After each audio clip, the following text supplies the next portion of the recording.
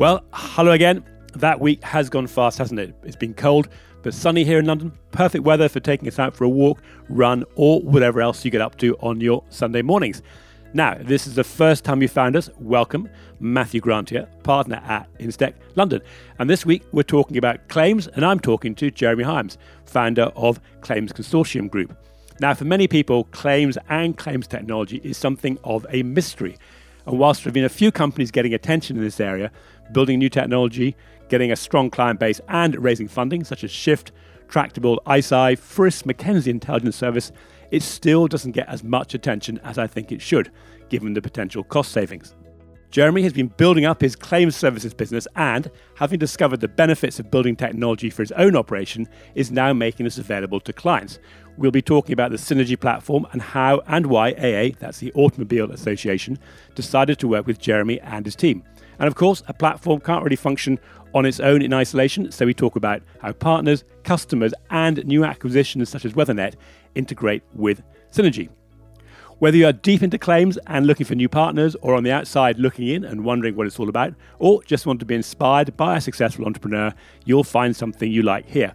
And finally, listen out for Jeremy's offer at the end. That could be you he's referring to.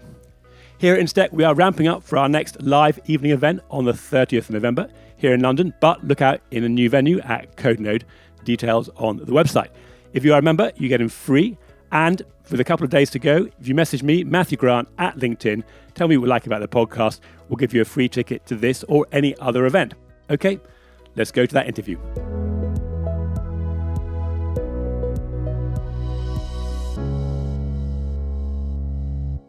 Jeremy, great to be talking to you. Good morning. I enjoy talking to all my guests, but it's really fascinating to people that have built their own organizations. So really looking forward to hearing more about Claims Consortium Group. How are you this morning? Feeling good. It's great to be here.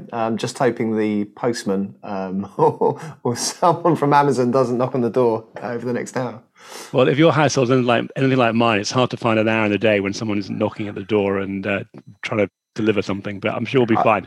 So in terms of your background, you are something of a serial entrepreneur. Today, we're going to be talking about the business you're doing under Claims Consortium Group, which you founded back in 1996.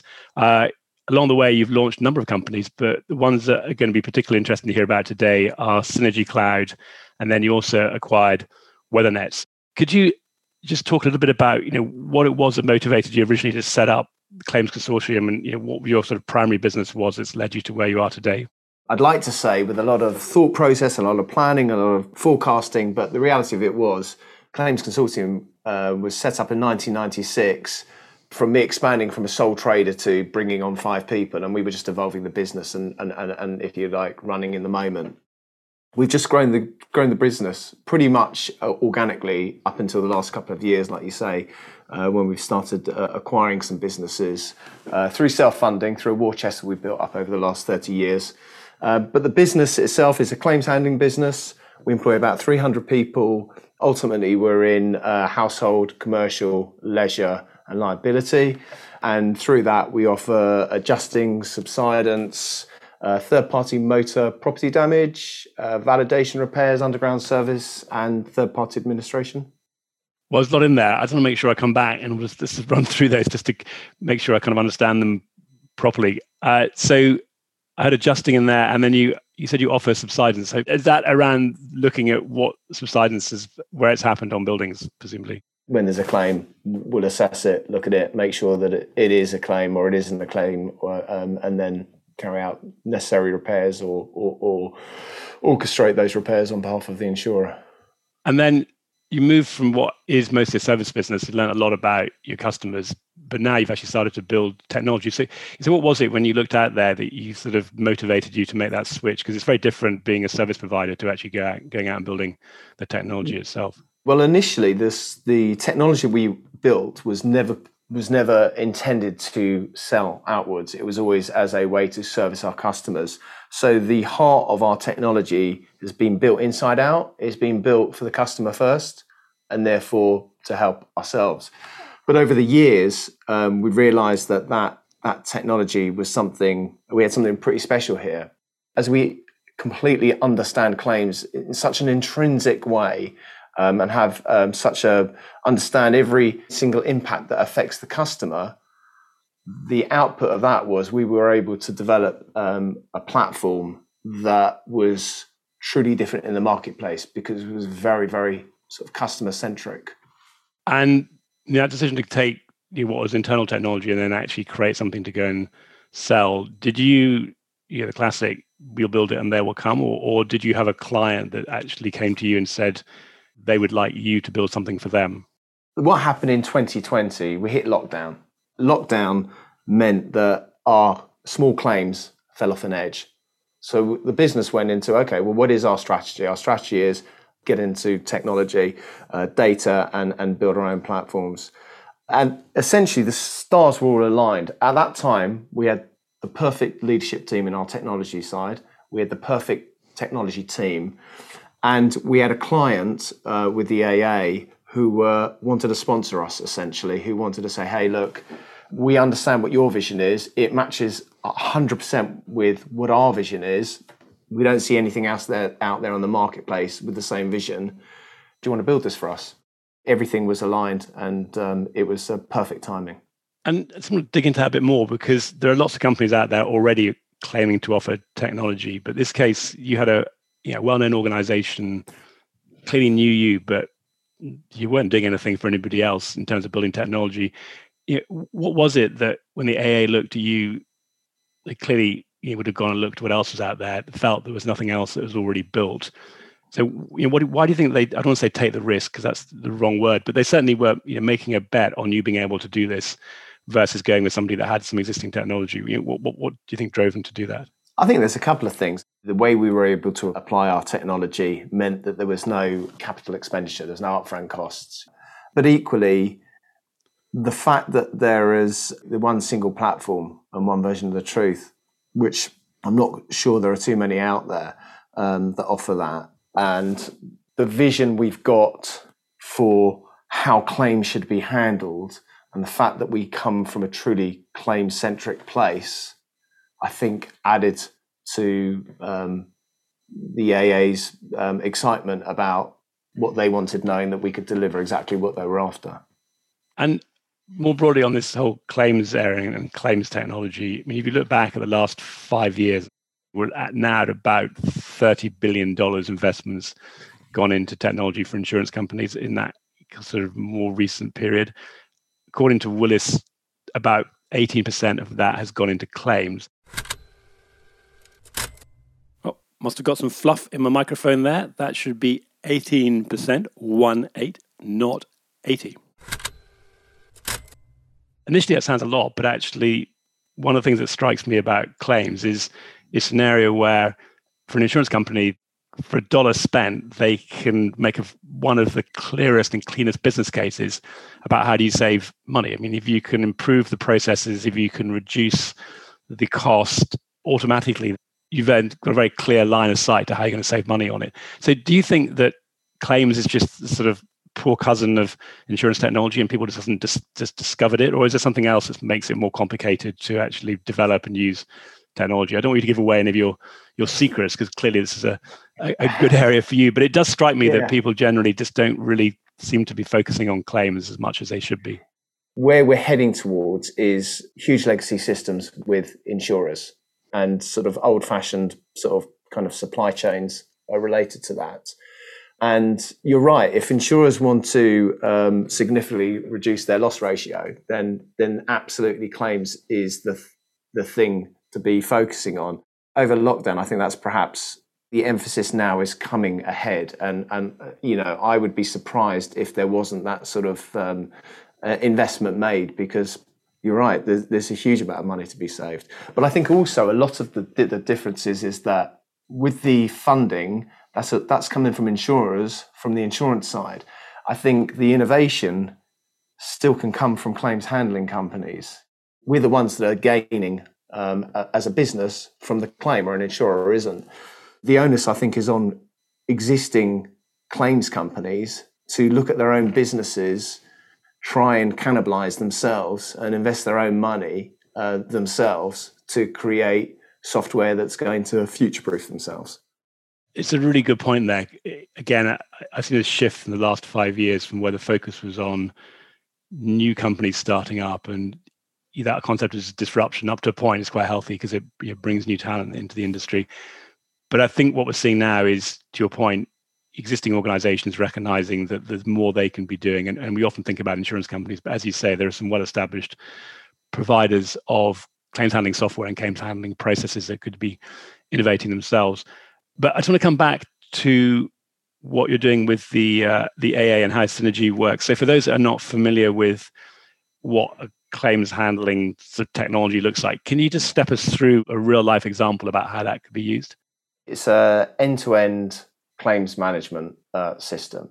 So that is anything from the customer self-serving through to notification of claim, through to registration, validation including the system being able to go in, read the policy, understand the limits, understand the exclusions, and really lock down any leakage and only pay things that should be paid for, straight through to settlement. Okay, quite a lot going on this one platform, so I'm just going to recap on what Jeremy said. First of all, it's end-to-end, from the customer being able to notify their insurer of their claim, commonly referred to as First Notification of Loss, or FNOL. Then the system will validate that claim by reading the policy and understanding what is covered or not covered. And then finally, it will determine what should be paid. There is some clever stuff going on there, and in a few moments I'm going to dig into that further with Jeremy. Before that, though, he goes on to talk about what the Synergy platform integrates with. Q, by the way, which you'll hear mentioned in a moment, is the UK motor claims database, and WeatherNet is one of the companies recently acquired by Claims Consortium. We'll be discussing more about that later on. Anyway, let's get back to Jeremy. It's integrated with Q, it's integrated with WeatherNet, as you'd expect, but also integrated with their emails, SMS, phone systems, etc., and their finance package. So essentially what they've got is one platform, and it controls everything. And in addition to that, and I think this is probably one of the most powerful pieces, is that you've got the customer, you've got the claims advisor, and you've got the supplier all on the platform. So there's one version of the truth, and there's clear communication between all parties. And essentially, it allows one claims advisor to deal with the whole claim, as opposed to, if you look at, in comparison to a lot of other systems and a lot of other processes, you need many different claims advisors to deal with one claim. And in there, you mentioned a point about reviewing the policy and I think extracting information from that. I mean, that's a very hot topic just now around extraction and ingestion of data. So does that mean that you're building into this some approach that can work across multiple different policy forms, or do you have to sort of build the policy forms within the system as well, so that that's already sort of pre-coded? It can read lots of different policy forms, and it isn't just the claims advisor, because you've got your supply chain using it. You mean you've got your adjusters and your surveyors and your engineers, etc. They're all plugged into the system. So if they're validating on site, they can't overspend because it's locked into the system. So the desktop advisor, the on-site tradespeople, and etc. have the same experience as the claims advisor in an office. And then when it comes to building technology, most companies these days have got to build technology of some form, whether it's internal or even bigger hurdle when they're actually selling it. What would be your advice to people that are looking to find their technology partners when they do need to build the systems that they are going to sell to third parties? Yeah, and it sounds a bit of a cliche, but it is absolutely sharing that vision and having the team to execute that. And also, the other really interesting thing is that I'm not sure we could have built this platform if we weren't in lockdown. I'm not sure the AA or any other insurer before lockdown would just accept video calls, right? In the period that we built the software, my guys and girls never left their living room. We never met the AA, and they never left their living rooms. Ultimately, this product was purely built over Teams. And I really struggled to see how that would have happened pre-lockdown, we would have met, we would have gone to the Southeast and had to meet them and had lots of meetings. And what it just meant, it just cut away the hierarchy and it put us all in a room and we created a team. I think that was one of the single biggest drivers to be able to create a platform so quickly. It's what I call a COVID positive story, of how things have changed and clearly will change going forward. And implicit in what you said is you had the team internally. So people tend to have two choices, slightly oversimplifying it, but two choices when they build technology. You can hire the team and build it yourself, or you can outsource it. Did you make a specific choice about that, or was it because you already had a team, therefore you built it and it was never really an option? So in 2011, I thought I was going to be a software company. I didn't want to outsource anything. I have the perfect team that totally get me and totally get claims and totally get the ethos and all our values. And that's significant for me because it means that they understand the vision, they understand the principles, and it's on point. So the takeaway for me from that is for organizations that don't have the luxury of building up a team over time, or as you were in a different business, if you're going to outsource, you need to find an organization that you can connect with very quickly and yes, share the same vision as you said, but also there's a cultural aspect working with an outsourced organization. And if you don't have that, then the likelihood is you're going to run into challenges. Do you know what? The AA were part of our outsourcing team. If I compare what you've just said, that's exactly what happened with it. Could we have built this if we didn't share the same values and the AA and ourselves didn't share the same values and had the same vision and had the same importance and tenacity to get this done? I don't think that could have happened. I know the AA in this point was a client, but ultimately you need that same relationship with an outsourced partner. I think so. I can relate to what you're saying in that instance. But that point is also fascinating. I mean, we talk a lot about culture at companies. Your point is you want to get the culture fit with your client, and I think intuitively or instinctively, for any of us looking back, the organization we've got the best relationship with is because there's a good cultural fit. But you can start to see why some organizations fail when they start to work with clients or suppliers where there just isn't a cultural fit and it's just never going to work. Oh yeah, no, definitely. It's a very brave supplier to walk away from a client because you don't think you've got the cultural fit, but you are absolutely right. The output of what we produced is a great example of how two businesses with the same vision and culture can execute something. And then another aspect of COVID, of course, is a lot of claims have had to be handled remotely. I've just come back from a really interesting trip to the US talking about remote claims assessment and seeing some of the technology that's available out there. Jeremy, what's been your experience of what people are doing in the last year or two to be able to handle claims remotely and the technology that's now becoming available? There's some great companies and some not so great companies, but there are some really good sort of providers out there offering live streaming and storage of videos. But at the moment, the services out there are quite expensive. If you're an insurer and buying in bulk, it might cost you £5, £7, £8 as a supplier out there. Actually, it could cost me a lot more, £10, £15. And that's really expensive in today's world of sort of technology and what you can get for pennies and pounds. And the reason there's expensive, obviously, you've got things like, your compression, you've got, complicated algorithms and obviously other infrastructures. But what's happened over lockdown is this explosion of video technology. You've got Teams and Zoom and loads of other sort of businesses offering video technology. So it's kind of, we've truly democratized, video technology. It's just an everyday thing. It's an everyday commodity, right? And that means that the likes of Microsoft have really refined their tools. And you've got people like Twilio, Microsoft, and lots of other companies that are now opening up their APIs to developers, which means that you can start to integrate leverage all of their technology that they've practiced and harnessed over the last couple of years into your own platforms. Now, that doesn't mean to say that you're going to have a fancy tool that's going to be able to measure stuff and turn people's phones on and off, et cetera, et cetera. And some of those tools out there are pretty cool, right?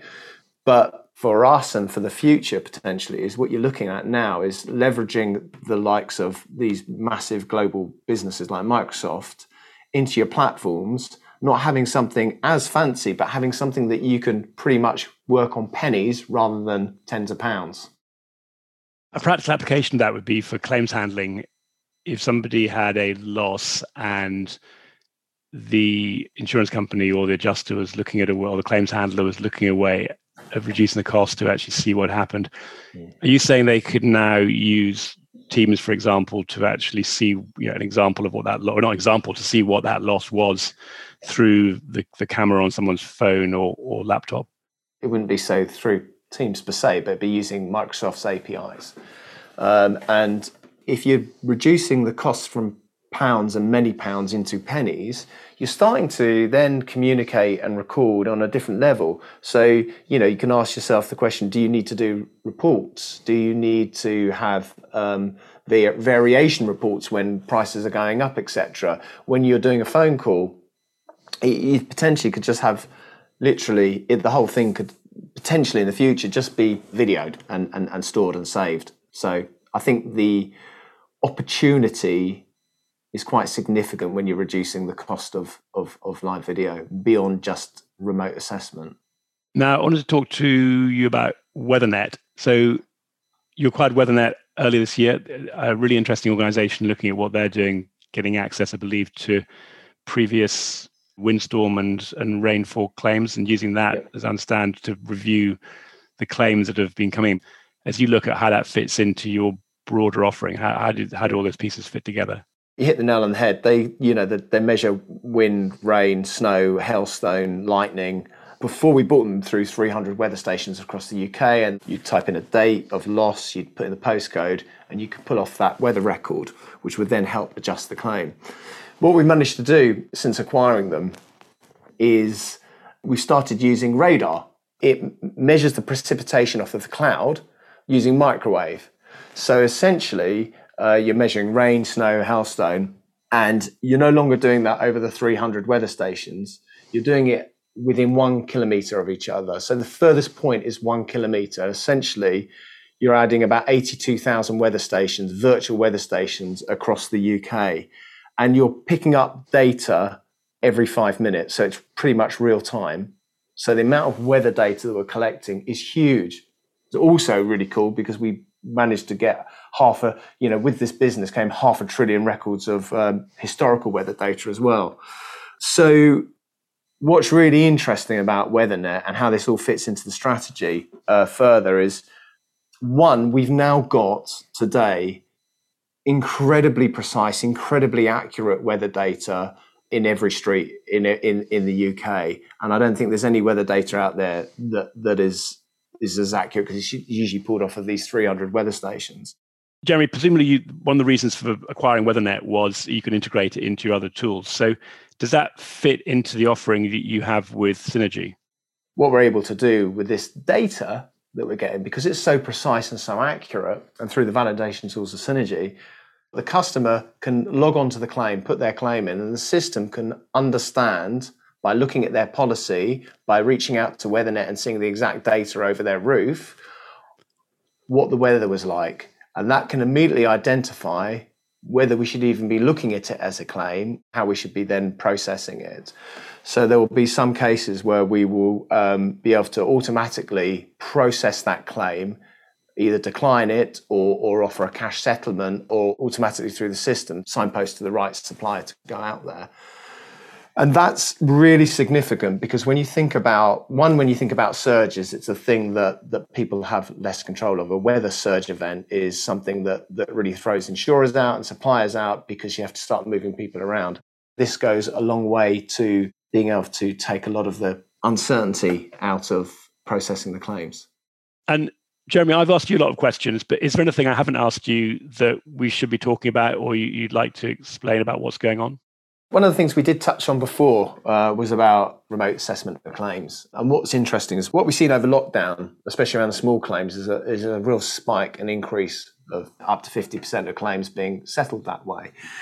But as we've come out of lockdown, there's been a kind of twofold reasons, but it's reduced to sort of around 10%. Customers, first of all, are now not at home, and actually they don't want to necessarily deal with something so personal over the phone. They don't want to have to be the surveyor and walk around with their camera.